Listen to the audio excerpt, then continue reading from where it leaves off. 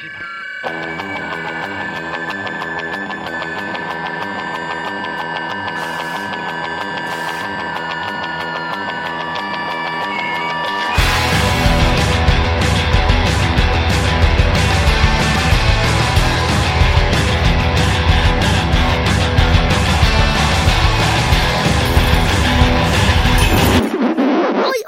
punks, go on my pub!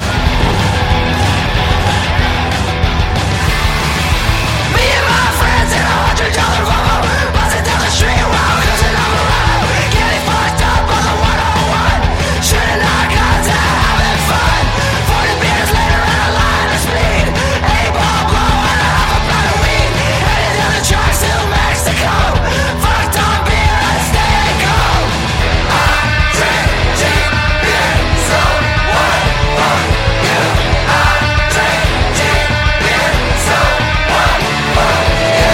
Hello, this is the Punks in Pubs podcast, and my name is Liam Bird, and I hope you're all well and have a smile on your face. If you don't, I'm sorry. What's up? Do you want to have a chat? Or why not call that person that you've been meaning to call for a long time? I think his name's Michael. Is it Michael? I don't know. Whoever his name is, or her name is, go give them a call. They might put a smile on your face. Or go watch Big Mouth on Netflix. You do you. Has anyone actually seen Big Mouth on Netflix? If you haven't, fuck me, it's good. It is so smart. It is one of the best adult cartoons in the world. And that's right.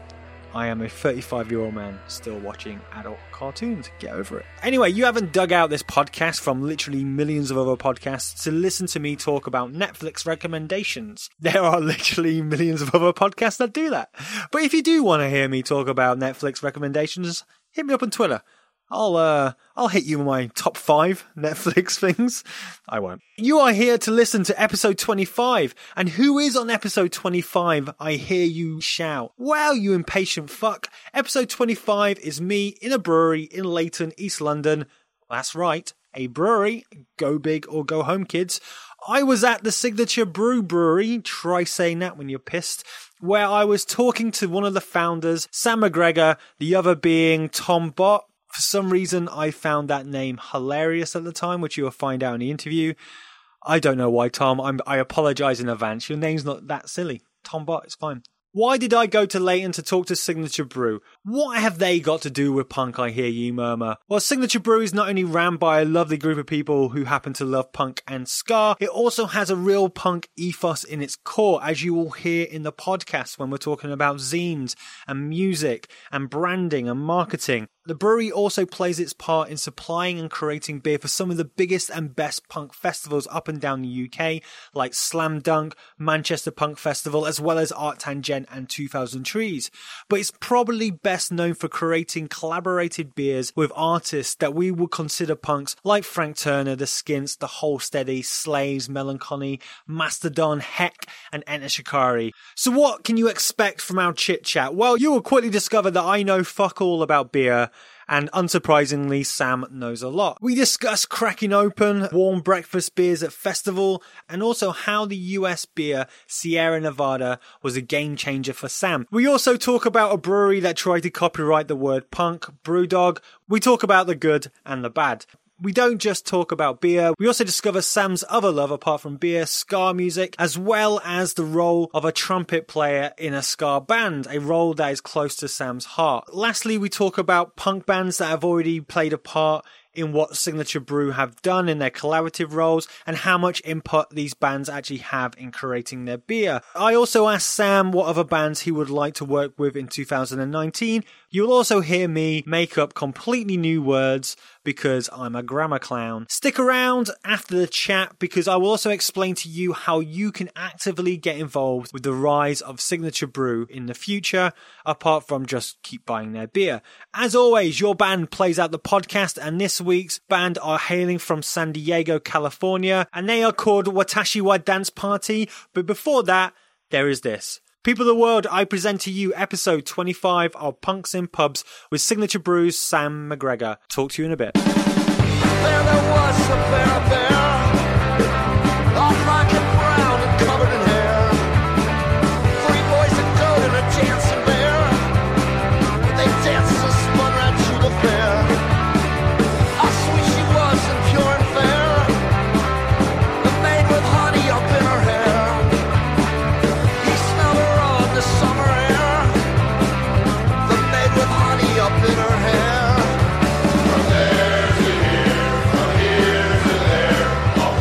Normally, whenever we do this interview, we're either in a cafe bar, backstage, but I've never done one in a brewery, and today we are in a brewery. So if you hear the humming and clanging and of a working brewery, that is because we are at Signature Brewery. In front of me is Sam McGregor.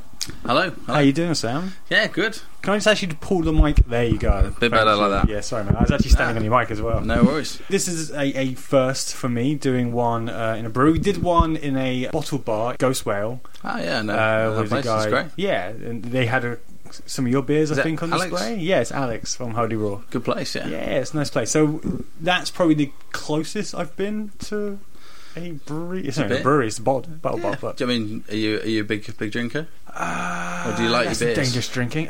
See, I'm not good with names. So if someone said, "Oh, can I get you a beer?" I'll be like, "Yeah, just get me." I'll go like an IPA or something like that. Yeah. But if someone was like, "Oh, what kind of IPA?" I'm done. Like Right, that point, I get a bit confused, and I'm like, "A nice one." Okay. To answer your question, no. Really? Right, okay. You just like what you like. Exactly. Well, yeah. Like, there's certain beers I'm enjoying at the moment, but I wouldn't say like I wouldn't put myself in the league of like Alex. Whereas Right. he's obviously so passionate about it. He's opened up his own beer place.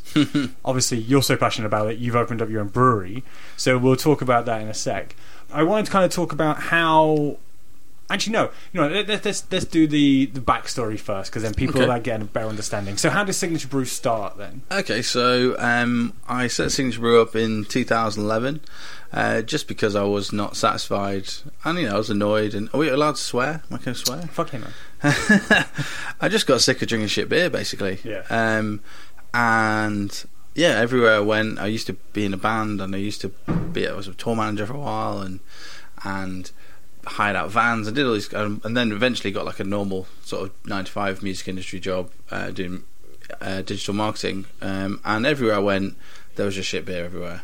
And even where you'd go to places where there'd be bands who had infinity amounts of fancy spirits or champagne or whatever, the beer would always be shit, and that's something that's still a big problem today. But what is shit beer? So for me, like, I think people kind of paint broad strokes and say, okay, macro mass-produced industrial beer is shit, and some breweries make that their byline, and I think that's on the whole is pretty accurate, but also it's about choice, and being forced to drink a terrible beer that you don't like is also bad. So you go to a big venue, a music festival, and you're being forced to drink something that you probably wouldn't normally buy for probably an inflated price. And I think that's as much of part of the problem for me as the actual quality of the beer.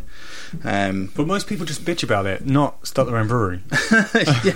Yeah. I mean, we just had the idea to start how can we fix this problem was the problem, and we were like, what can we do about it? So we got together with some bands, and we're like, well, let's make some beers with some bands. Have you ever done beer before? Like, you ever homebrewed or? Yeah, I mean, I'd done a little bit of homebrewing, and I was passionate about beer before, and I knew more. I'm not as much now as I do now, but I was still into beer at the time, and that's obviously why I was frustrated. And anyone who even likes anything beyond a Tuborg, a Red Stripe, anything of that kind of entry level, not very great flavourful beer, knows that's not all that's available. So, but yeah, I set the company up with my cousin, who he was trained in a brewery as a brewer. His name's Tom Bott, and sorry, his name's Tom Bott. Tom Bott, yeah. Tom Bott. Yep.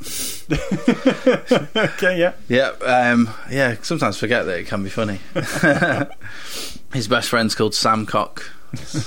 just a weird thing of life. But yeah, got together with him, and we set the company up together, and yeah, we just sort of thought, well, let's make some beers with some bands. I knew some bands, and that's where it kind of started from, really. And that was the first couple of years. We just went from band to band, from artist to artist, making beers for them, getting them into their venue, getting them into their tours where they're playing, getting them out to their fans.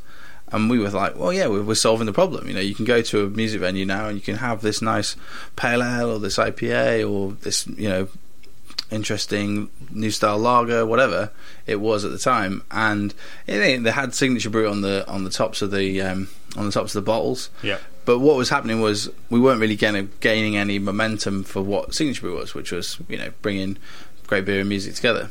So after we'd been doing that so we did that for a year. So it kind of took off. We quit our jobs, went full time with it, and we did it a bit more, kind of just doing artist collaboration beers. And then we were like, we'll probably need to just have a core range of beers and start behaving a bit more like a normal brewery. Yeah. We also, probably worth saying, we didn't have a brewery at all at the beginning. So we were brewing at other people's places. We were going around borrowing people's equipment, letting people, you know, blagging people to let us make beer at their places, all kind of different sizes. So who was allowing you to use their breweries then? So we worked, I think it's probably up to about 10 over the years, different breweries. Oh, really? And all kinds of different sizes as well. So so you would rent? Yeah, kind of. It's called Cuckoo Brewing. Okay. Gypsy Brewing is also sometimes what it's called. And yeah, you go into a place and you use all their equipment and use their spare capacity to create beers yourself, and then you just kind of buy the whole lot and then you can sell them. And we had various different arrangements going on. It was kind of complicated, but we launched the core range in 2013, 2014. And then after that started to continue to sort of grow and take off a bit more, and we were like, right, we need our own brewery. Yeah.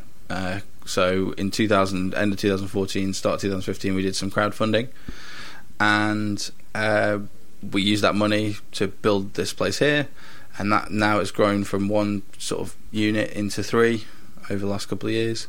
And it's grown from just me and Tom to now there's 15 people who work here, and yeah, we're making more beer than ever, and yeah, we're still trying to grow. So that step of going from this is just a hobby essentially, because this is something that we want to do, and then making that step of holy shit, now this is our job, and now we've employed people, and if this goes wrong, like, people are now out of a job. Like, making that step must be a bit weird. I know you come from a world of music, so it's kind of like a band quitting their job and going full time and hiring roadies and hiring crew.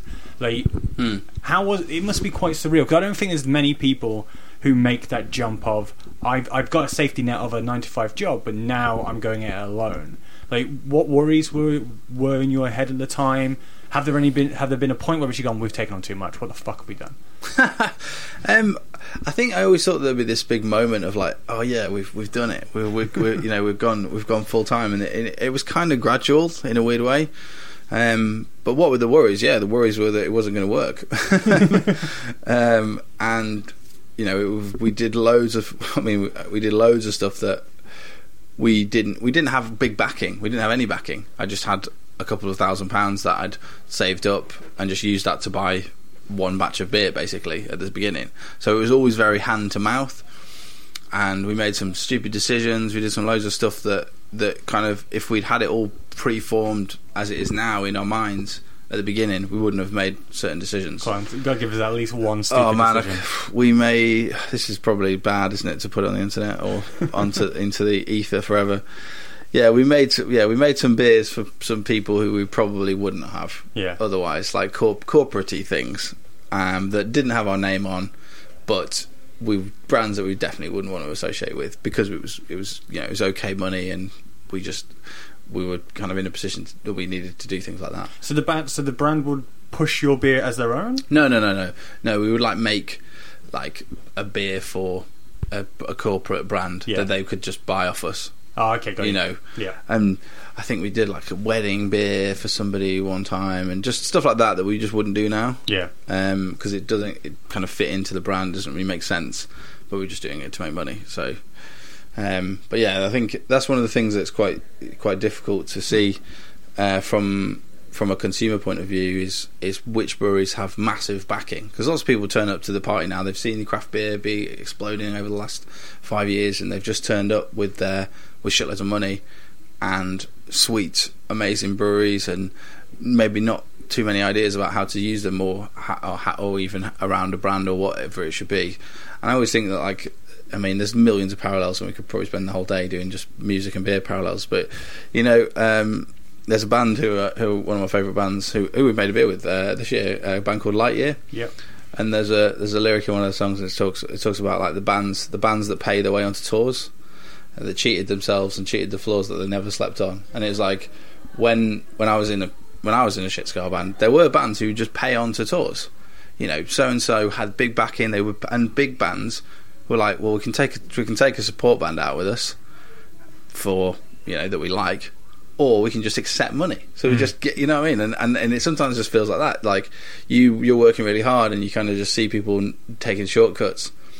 And yeah, it's just, I mean, I don't think people on the consumer end, on the drinker end, can tell. Yeah. But it's frustrating sometimes, you know. And it's, you know, I'll never under no illusions that anything's meant to be fair. But but yeah, it's and you know, and I'm sure I've had my fair share of helping hands and stuff like that too. So dangerous of being hypocritical, but yeah, I just sort of tailed off there. I guess I was trying to make a point. No, because your point is valid. Like you said, there are people who do get a helping hand up, and it sounds like you guys have not. You guys have. You've put in your funding, and something that I think you've done well is, like you said, you knew people in the music industry, and you were smart enough to go, well, okay, my name probably is not big enough right now, but this other band's name is. So therefore, if we can work with them, we can contribute each other and move forward. So that's quite smart marketing and business, like from the off. Because who was the first band you worked with? The first band we worked with was the Rifles. The Rifles. Yeah. So is that the case that you were friends with them and you were like, hey, I've got this idea? Yeah, I think I just got introduced to them because we were working with, I think it was their booking agent was working with a different band that I was working with at the time. And they were like, oh yeah, what, you know, we were trying to work with some bands, and we put the word out there that we were going to do this. And yeah, they just came back and we met up with them, and they were well up for it, and yeah, we just kind of went from there, really. Yeah, we've kind of got quite a long list of like bands who I'm proud to say that we've worked with. So.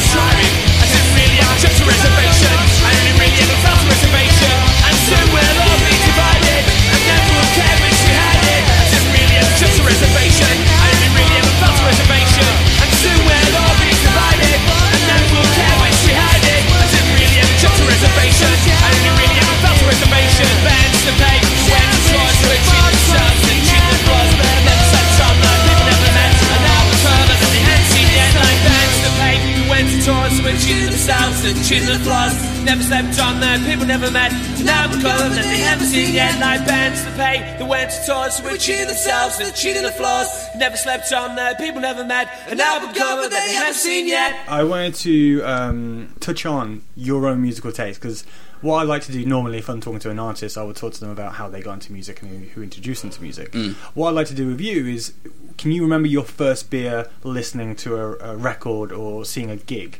And if you remember what it was. Well, I remember like trying to be discerning about beer when I was like, I think I was like 16, 17. Yeah. And we were going to Reading Festival. And is that when it was Carling Reading Festival? Yeah, it was. I think that was Carling Reading Festival till fairly recently, and we basically bought all of the cheap lager that you could buy, or we bought one can of each. We were like, which one of these beers tastes okay at room temperature?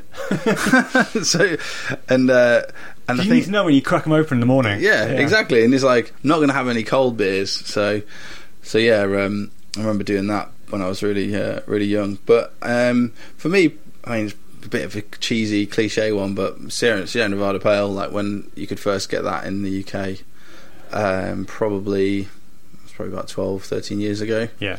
That was a big deal for me. I just remember thinking, this is a game changer. And kind of that journey of kind of hops and stuff that people go down. Yeah, there was other beers that you could kind of get, like early days you could get Dogfish Head in the UK a little bit. Now you can't really. And that was a big brewery that affected me when I was first kind of learning about beers. But I mean, you know, I don't want to talk about BrewDog really. Well, there's a question. Okay. So. We're actually there's members of the Brewdog Bar Soho in the brewery at the moment, because we're brewing a collaboration beer with them at the moment today. And for all of the positive and negative things that you can say about them, being able to get like a crazy hoppy beer from a supermarket, and that was 10 years. That was 10 years ago. I think that was 2007, 2008. They just started. They got a big supermarket contract right out of the gate, and I think it really made it accessible to people. You know, you could just go. I was in the supermarket and I was like, "Wow, punk! Well, I like punk. Yeah. What's this? Yeah. You know, in the beer aisle, and the proper name, inverted commas, proper name for the 500 ml. You know, I don't want to be mean. Old man kind of ales. They're called premium bottled ales, and you know, you kind of have those like Fusty Ferret and Old Speckled Hen and those ones, and I always thought they were all right, like those.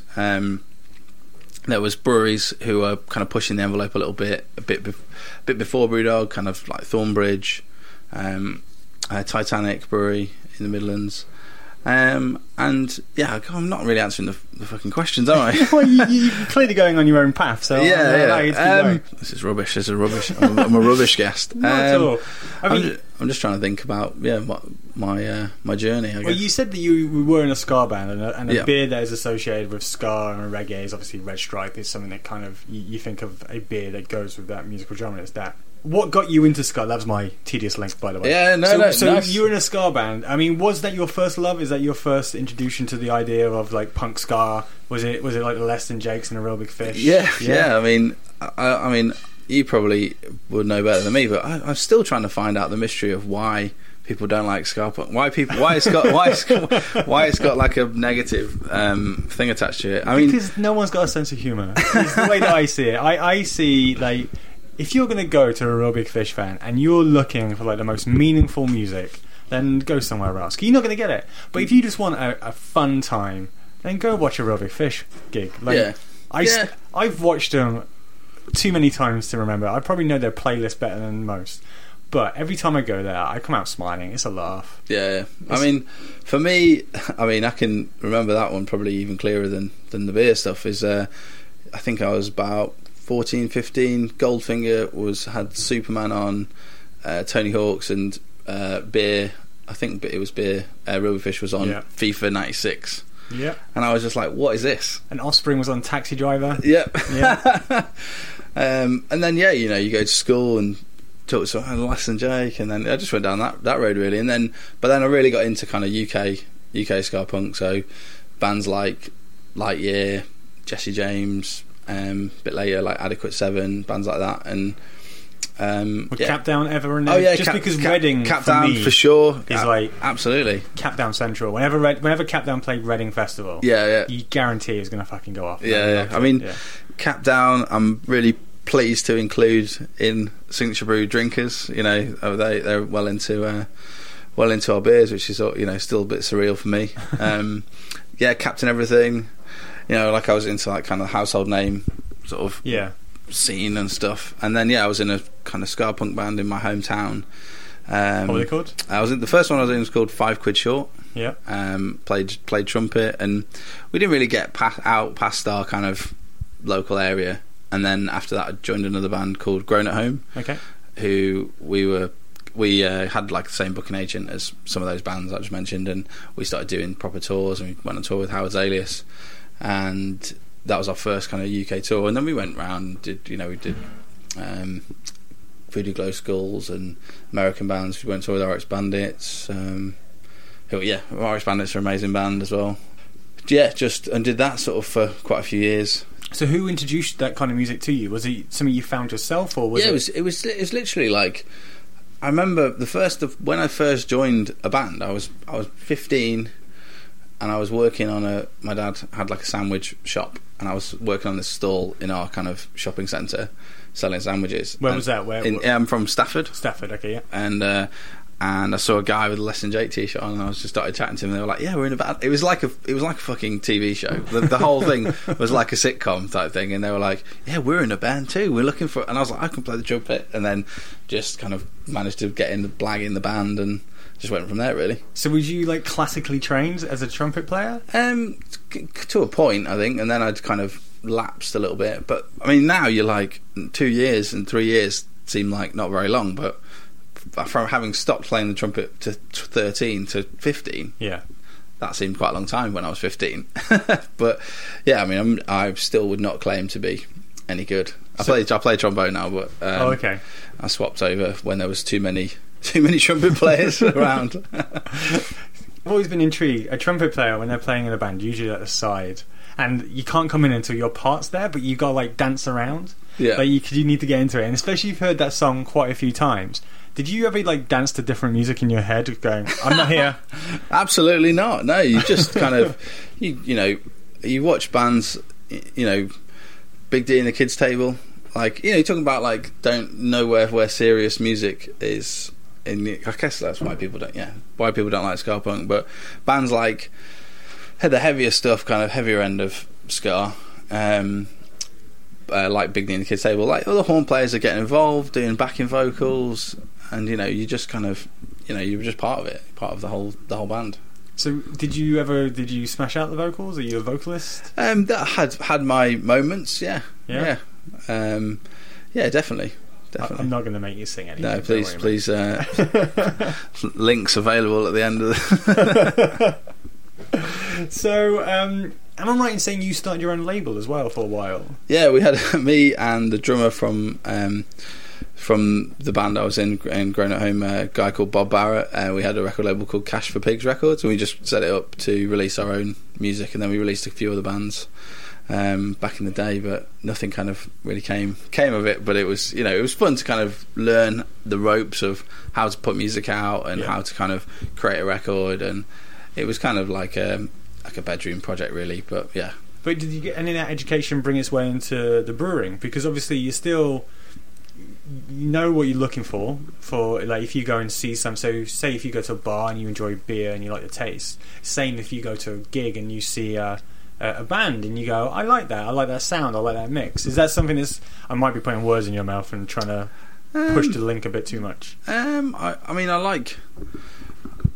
I guess the bits that are relevant are the idea that you've actually got to kind of create something and release it and get it in front of somebody. So the bit where you're sort of choosing the band bit would be kind of creating the beer, and you're kind of creating something. I think when labels put out records, it's a bit like a collaboration. Depends on obviously the different people involved, but it's a bit like if you put out our album on Fat Wreck, Fat Mike's going to have some sort of say and involvement in the record with you, and there's sort of a collaboration in that way. So kind of tenuous, I suppose, but view it a bit like that. So we've got a band, we get a band in here, and we're kind of creating some beers, and we've got an idea of how we want it to go and how we think it should work, and they bring their ideas, and kind of us having the kind of more experience of releasing beers than a random band would. We kind of guide them that process. But I guess that's the similarity there. But no, I've not done that one before. That's good. But let's talk about the bands who have been part of Signature Brewing, who you've worked with. Sure. I have to read it because you've got quite a few. But the bands that I'm interested in are the ones that actually a lot of your bands that you worked with could easily sit in this podcast. So like Frank Turner is someone who's already had a part in this podcast. Slaves, Skints, Melancholy, Heck, Lightyear, and my local band and Shikari just down the road in St Albans, Harpenden, just to name a few. So how is that you working with the record labels, or is that bands approaching you and going, hey, I've seen what you've done with these other bands, how can we get involved? Every single time we've created one, it's almost been a different journey each time of how it's came around.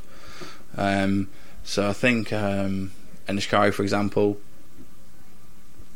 came through, I think it was like the guy who was making that merch at the time, and we just had mutual contacts, and then we just ended up meeting them and became good friends with them, and just went from there and created the beer. I'm trying to remember Frank Turner. Yeah, kind of always starts with like a sit down and chat and then go from there. Really. Did So Frank tell you what his favourite beer was? By the way, I found out on my podcast. I can't remember. He probably it's a did. Coors Light. Oh right, yeah. He's regressed. I mean, he's a big whiskey guy, and we thought we were going to go down that road, but we actually created. I mean, that was really early days for us. That was in 2012, and I would love to. We're 7 years. We've been going 7 years in a couple of weeks, and I've always wanted to do like a project where we bring loads of the beers back, and the beer we created with Frank Turner was actually quite an interesting style. It was a wheat beer. This is the proper name style is Crystal Weissen, so it's like a clear wheat beer. Yeah, and that's like a really quite an unusual style. And like lots of people, wheat beer is a bit of a kind of Marmite thing for a lot of people. But I'm a massive wheat beer fan, and I think it's massively underrepresented in the UK beer scene because who knows why. And it was cool that we tried to do that. Anyway, I'd love to go back and revisit all these beers and just say, right, let's take all the stuff we've learned for the last 5-6 years. We're much better at brewing now than we were 5 or 6 years ago, and let's kind of reinvent these ideas. Do you not keep like a stash of all the old beers that you've done? Yeah. I mean, but they're horrible because they're 5-6 years old. Like now with some of our hoppier beers, we don't. The best before date is like 3-4 months because we want them to be drunk fresh. Yeah. We want people to experience them when they're at their peak. And a lot of the beers that we've made with bands tend to be kind of more lower ABV, kind of paler beers, which don't stand the test of time. We don't filter the beers, we don't do anything like that, so we don't add anything in to make them last longer. So I think I've got a bottle of. I'll probably find one for you, but I've probably got a bottle of Frank Turner Believe somewhere around, and I wouldn't want to open it. So how much input did the guys actually have then? Yeah, in tons. Beer? Yeah, every time we've created a beer with a band or a single artist, I've kind of had in my head like we'll cut this out. Think of the word.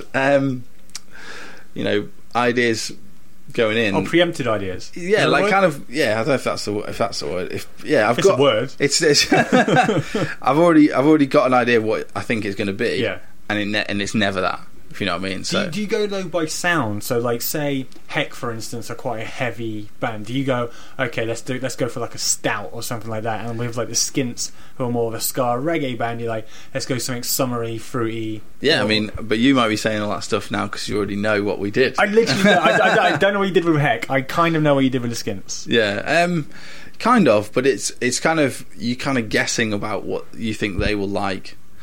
And what you think how much they care about what their fans will like, and how much it fits with their whole thing, and I'm always been surprised. It's been really, really good. Has anyone come up to you like, I like seafood? I want an oyster beer. Heck wanted to do one with like gravy in it. They were like, "Can we use beef stock?" And I was like, "It would be a first." Have you done like any non-alcoholic ones with bands like H2Os, like the straight edge bands? Have you thought about doing like a? It's quite hard to make non-alcoholic beer that tastes nice. You need a bit more technology than we actually have, but it's definitely come up. But it's kind of, I don't know. I think the market for it sounds very corporate. The amount of people that would want it is quite small. Yeah. For what we're doing at this, for the size of what we are. Of what we're doing, we have to focus on stuff that we're kind of good at. So I definitely would love to do it. We're doing a 3% beer tomorrow, with the famous punk band Hospital Records, for part of their. They've got a big festival coming up in September, and that's like a really call it table beer, so low ABV. I mean, you've done a lot with festivals. Cause you went to Manchester Punk Festival recently. You did Slam Dunk, Arctangent. I don't know if you did 2000 Trees. Yeah, with that as well. So what's your connection? How come you got involved with those festivals? Is it like, well, we're already known for the band, so why aren't we getting involved with the people who put on bands? I mean, it's just part of our mission. Is like getting great beer in front of people who are having a great time with some music, and it just makes total sense. I mean, festivals are often some of the worst places for I mean, yeah, Reading and Leeds. Yeah. It's pretty terrible even now, because those deals are so big, so much money. The big brands want your good time to be associated with their thing. I think it's Tuborg at the moment for Reading and Leeds, but yeah. So it just makes total sense, and people are crying out for it. You know, the first time we did Slam Dunk was last year, 2017, and yeah, people. I mean, this is not an exaggeration. This is not a lie. But I saw people walk up to our bar with a pint of lager that they bought from, I can't remember actually what lager it was, but throwing it on the ground and just being like, yes, you know, and coming up to our bar and buying a pint of roadie or a pint of Backstage and being like, oh, I'm so happy that you guys are here. So, you know, that kind of reaction just spurs us on to go and try and find more places where we can do that. So. And at that point, are you behind the bar, or are you more like manage it, or are you just getting pissed in the backstage area? All of the above. Yeah, I mean, I'll definitely get. I think all the festivals you just mentioned, I ended up working a little bit behind the bars and setting it up, and you know, I know how to build a bar and make the beer come out of the taps and all that sort of stuff. But also, we did loads of cool stuff at some of those festivals as well, where I would get involved, and we, you know, myself and John and some of the guys, we be chatting to bands and making content and making videos and stuff. So yeah, just try and get involved with that, but also just try and have fun as well. You know, go see some bands. When I was just a skinny lad on holiday by the sea, I met a girl in a rancid shirt, the tapes he gave to me, with a black flag for 4 years in the mind of Thread discography, and punk rock saved my life. Going down the red eye back in 1998, hanging out with household names and staying out too late. This angry adolescent found an outlet for his hate, and punk rock saved my life. The vision wasn't perfect and we knew it all along. We dressed like fucking idiots and got back so wrong, but everyone was sneezy and extremist when they're young. Fucking with your parents makes you grow up big and strong. You just said John, and I know John used to work at Kerrang. Yes. So how did you get someone who was working in a music magazine, and how did you sell the idea of come work with us in beer and create our content? Because you've got a strong identity in your marketing with your labelling of your beers, with the Backstage on the cans, and your videos are very like cool and slick, and your website like looks good as a website. I mean, how he'd love to hear all this. How much is that like in the back of your mind, and why did you go to John then? Were you really wanting someone who's involved in music? Well, I mean, John has been involved in the brewery since the very beginning, really, and he's just one of my best mates. So that's I couldn't make it sound like I really tried and poached him and recruited him, but he's just had a hand in what we've been doing since the very start, and he's kind of seen it go from nothing to where it is now. It was just kind of one of my mates who I chatted to about it when we started. We lived together for a few years, so he was kind of getting front row seats about what we were doing. And also he worked so after Kerrang he worked at did all the socials for Star Wars. Nice. So that's what it's kind of he's been doing for the last few years. But yeah, he's still involved in Kerrang, still writes for them and stuff. And yeah, he's just perfect person to have involved. Kind of he understands both sides of it and understands really deeply what we're trying to do. Yeah, and he's part of that. So here we go. Here's a magazine question for you. If you were gonna do a beer for any punk band, ska, hardcore, which band would be the one that you would go, I want to do a beer for them? And what would that beer be? Wow, okay. Straight in there. I should have like a pre-prepared. I would have thought you even asked this question before, so I thought you I'm really rubbish at this because the first time someone ever asked me that, it happened. So who was that then? So it was like what band? I think it was like we just started out. We just did a beer. We'd done. I think the third beer we were done was with Craig Finn from the Hold Steady. Yeah. He's a great guy and amazing musician. I love the Hold Steady. I love all of his solo stuff. And after that came out, I don't know. I think because we were the first ones to really do band beers. collaborations. The press that we got at the beginning was mental. So like we were in Rolling Stone, and I got interviewed like for MTV, like their website, and that was one of the questions. And I was like, oh, I'd love to work with Mastodon. I was just kind of super into Mastodon at that point, and we were talking about who would be great band to work with, and then that they heard that, their management, and then it happened. So I can't promise that will happen with whatever band you're about to say now. I don't. One of the things that I'm trying really hard to do is that obviously me and John are like best mates, and Tom's one of my best mates, and he's my cousin. Lots of the people here, we all kind of listen to quite similar music. Yeah, you know, Tim, who I'll introduce you to shortly, is one of the brewers here. Enter Shikari are his favourite band of all time. Yeah, and what I'm trying hard to do is kind of reach out a little bit outside. We could just spend our whole time doing punk bands, you know what I mean? And I feel like doing a beer with like Millencolin, one of my favourite punk bands ever, and doing a beer with them, hanging out with them, releasing a beer with them, and that was one of the most surreal processes ever. I'm trying hard to kind of make sure that it's diverse enough so that the people on the other end, we're not just this brewery that just works with all bands that we like. Yeah, I know I'm trying to dodge the question again. No. So would you work with like grime? Is that like a grime artist, something like high in your opinion? So earlier, towards the end of last year, sort of October, November last year, we created a beer with Rodney P. Yeah, who's like super seminal hip hop artist, super influential. Any UK hip hop person, fucking Stormzy to Tiny Temper, any of these guys will know who he is because he was in the first ever kind of hip hop group called London Posse, and they toured in the UK with NWA and that kind of era. And he's such a iconic figure. You know, we've got him in here mashing in. He's got his fancy shoes on, and he's just working around the brewery for the whole day. And it's and that was great because that hit. That allows us to get in front of new people. Yeah. But yeah, I guess so. And just last week we announced we're doing a beer with Alt J, who super cool. They've won the Mercury Prize, and I like indie darlings, aren't they? Yeah.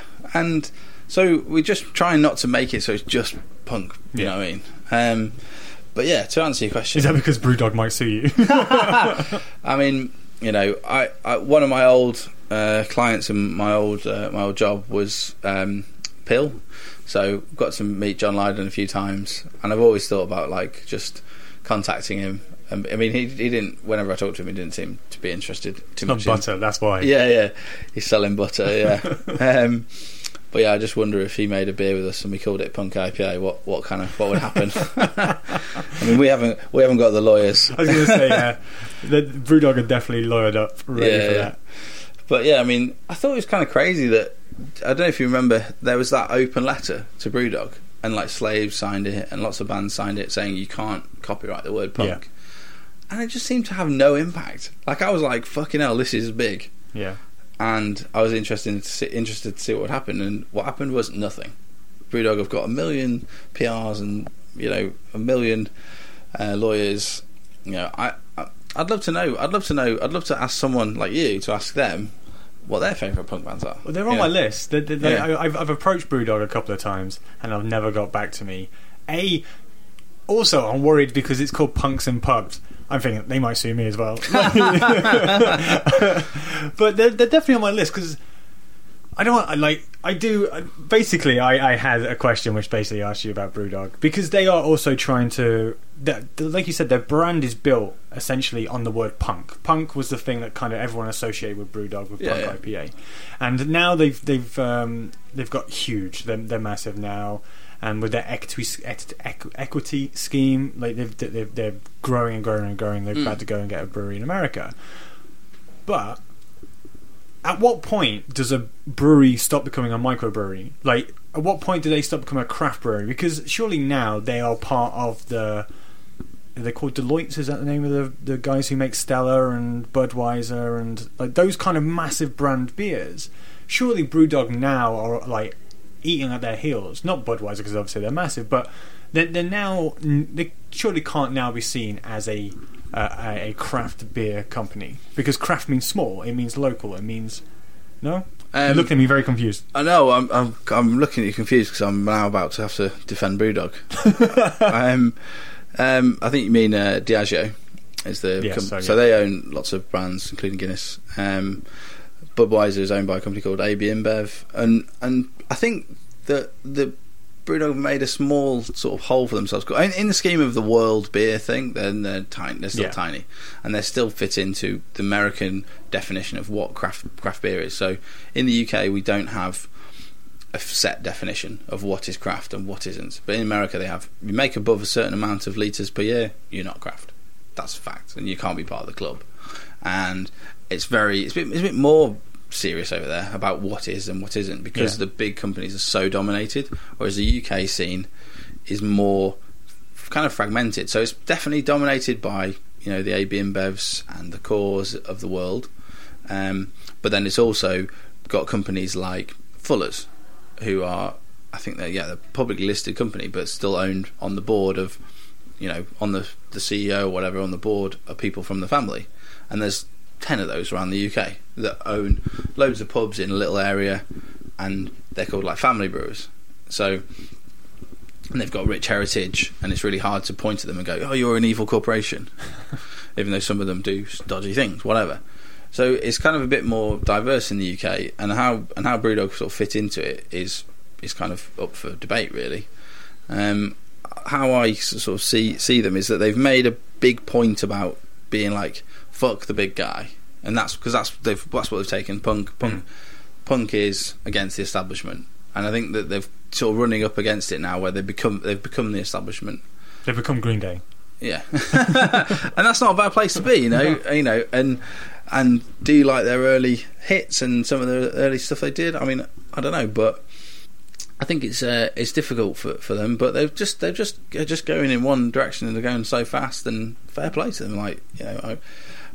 Like I say, I disagree with some of the stuff that they've done, and I think some of the stuff they've done is good, and I think lots of their beers are good, are really good. I've had all kinds of beers from them, but overall, I think they can be credited with pushing up the quality of craft beer, and kind of being the first ones to introduce American ideas and kind of concepts that were already in action in America, bringing them to the UK. That's the genius of what they did, and that allowed everyone else to kind of toe on behind it. But there was tons of innovation and interesting stuff happening in the UK when they were doing that. But I think they were just the ones that kind of got the imagination of the press, and they're in the press all the time now. Even people slagging them off, they're still in the press. Yeah, and it's that's been their kind of operating, their MO for the whole time, is just do outrageous stuff to get people to talk about them and back it up with great beer. That's their model, and I think using the word punk, is that punk? I don't know.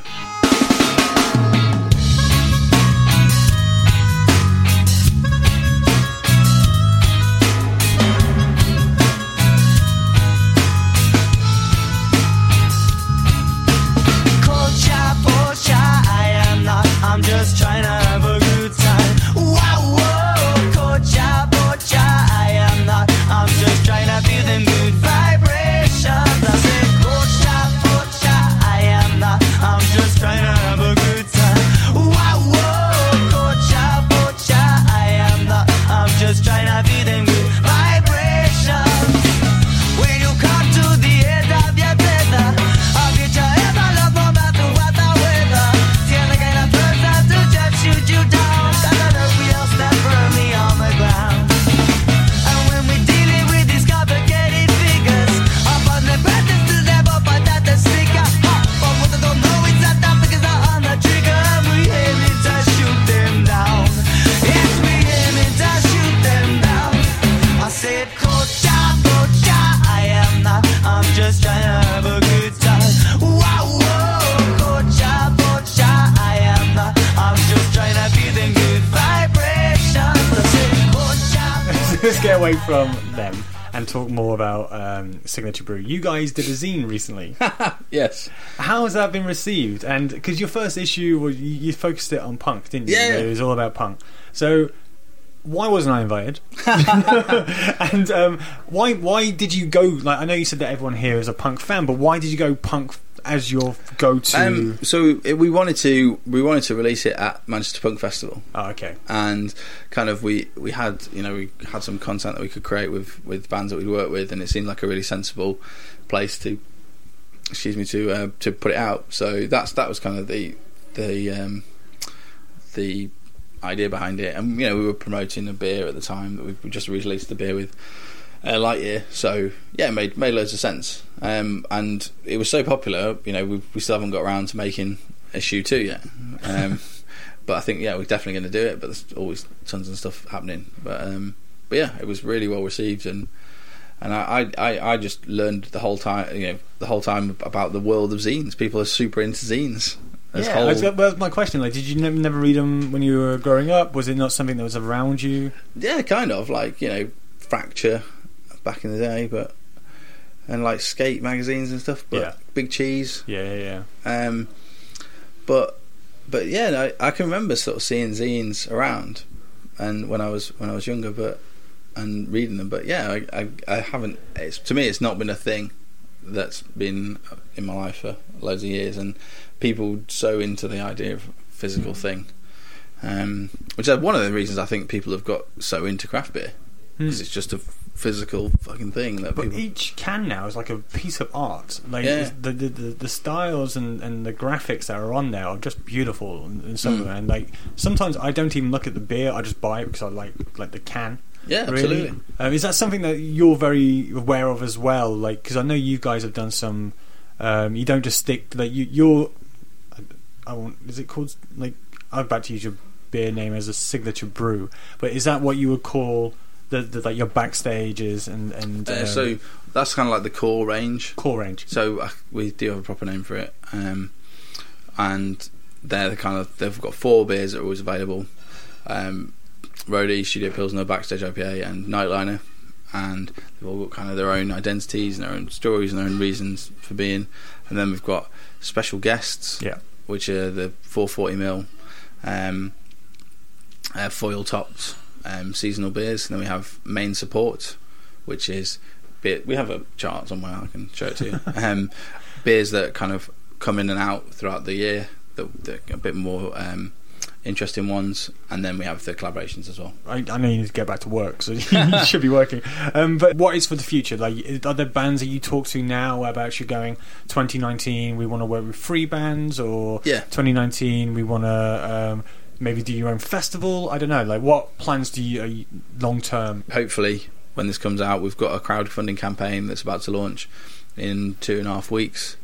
We're going to move to a new site, which is bigger than all of our kind of combined units, and they're in one place, which makes it easier.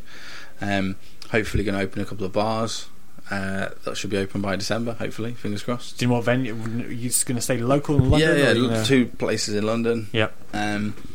Hopefully, and we're going to hopefully do a redesign as well, so that should launch sort of start of next year. And in terms of bands for next year, we're kind of still looking and still trying to think about what would be good and who are the right people for us to work with. Lots of things going on. Perfect. Well, thanks for your time, Sam, and no worries. Thanks for doing this, and I hope to talk to you soon. Yeah, cheers, man. Cool. Cheers, thank you. Oh,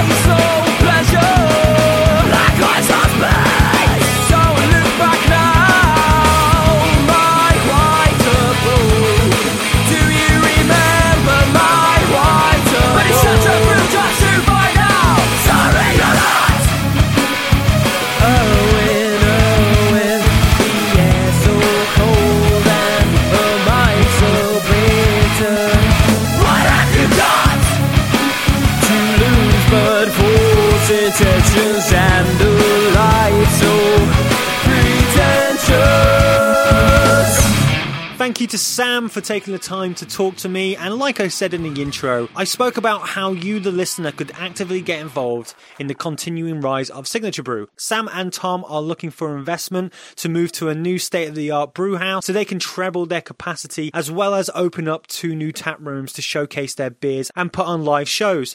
To do that, they need money, obviously, and they have set up a CrowdCube page where you, the listener, can invest as little as £10 or as big as £250,000 if you happen to have that in your back pocket into Signature Brew's long-term venture. For more information, click the link in the description part of this podcast or go to the Punks in Pubs socials on Insta, Twitter and Facebook at Punks in Pubs, or merely go to the Signature Brew website, which is signaturebrew.co.uk. If you're not ready for the world of investment, then just go buy their beer and help them that way. Thank you to Steve Burke, as always, for audio assistance. Steve has created a fantastic video for our 1-year birthday, so keep your eyes peeled to our socials at Punks and Pubs for that. Please go rate and review. I see that no one did that this week on the iTunes podcast site, so shame on you. You can make up for that by going to rate and review right now, and also send a WhatsApp message to 5 of your friends that says, "Hey mate, I think you'll love this. You can thank me later."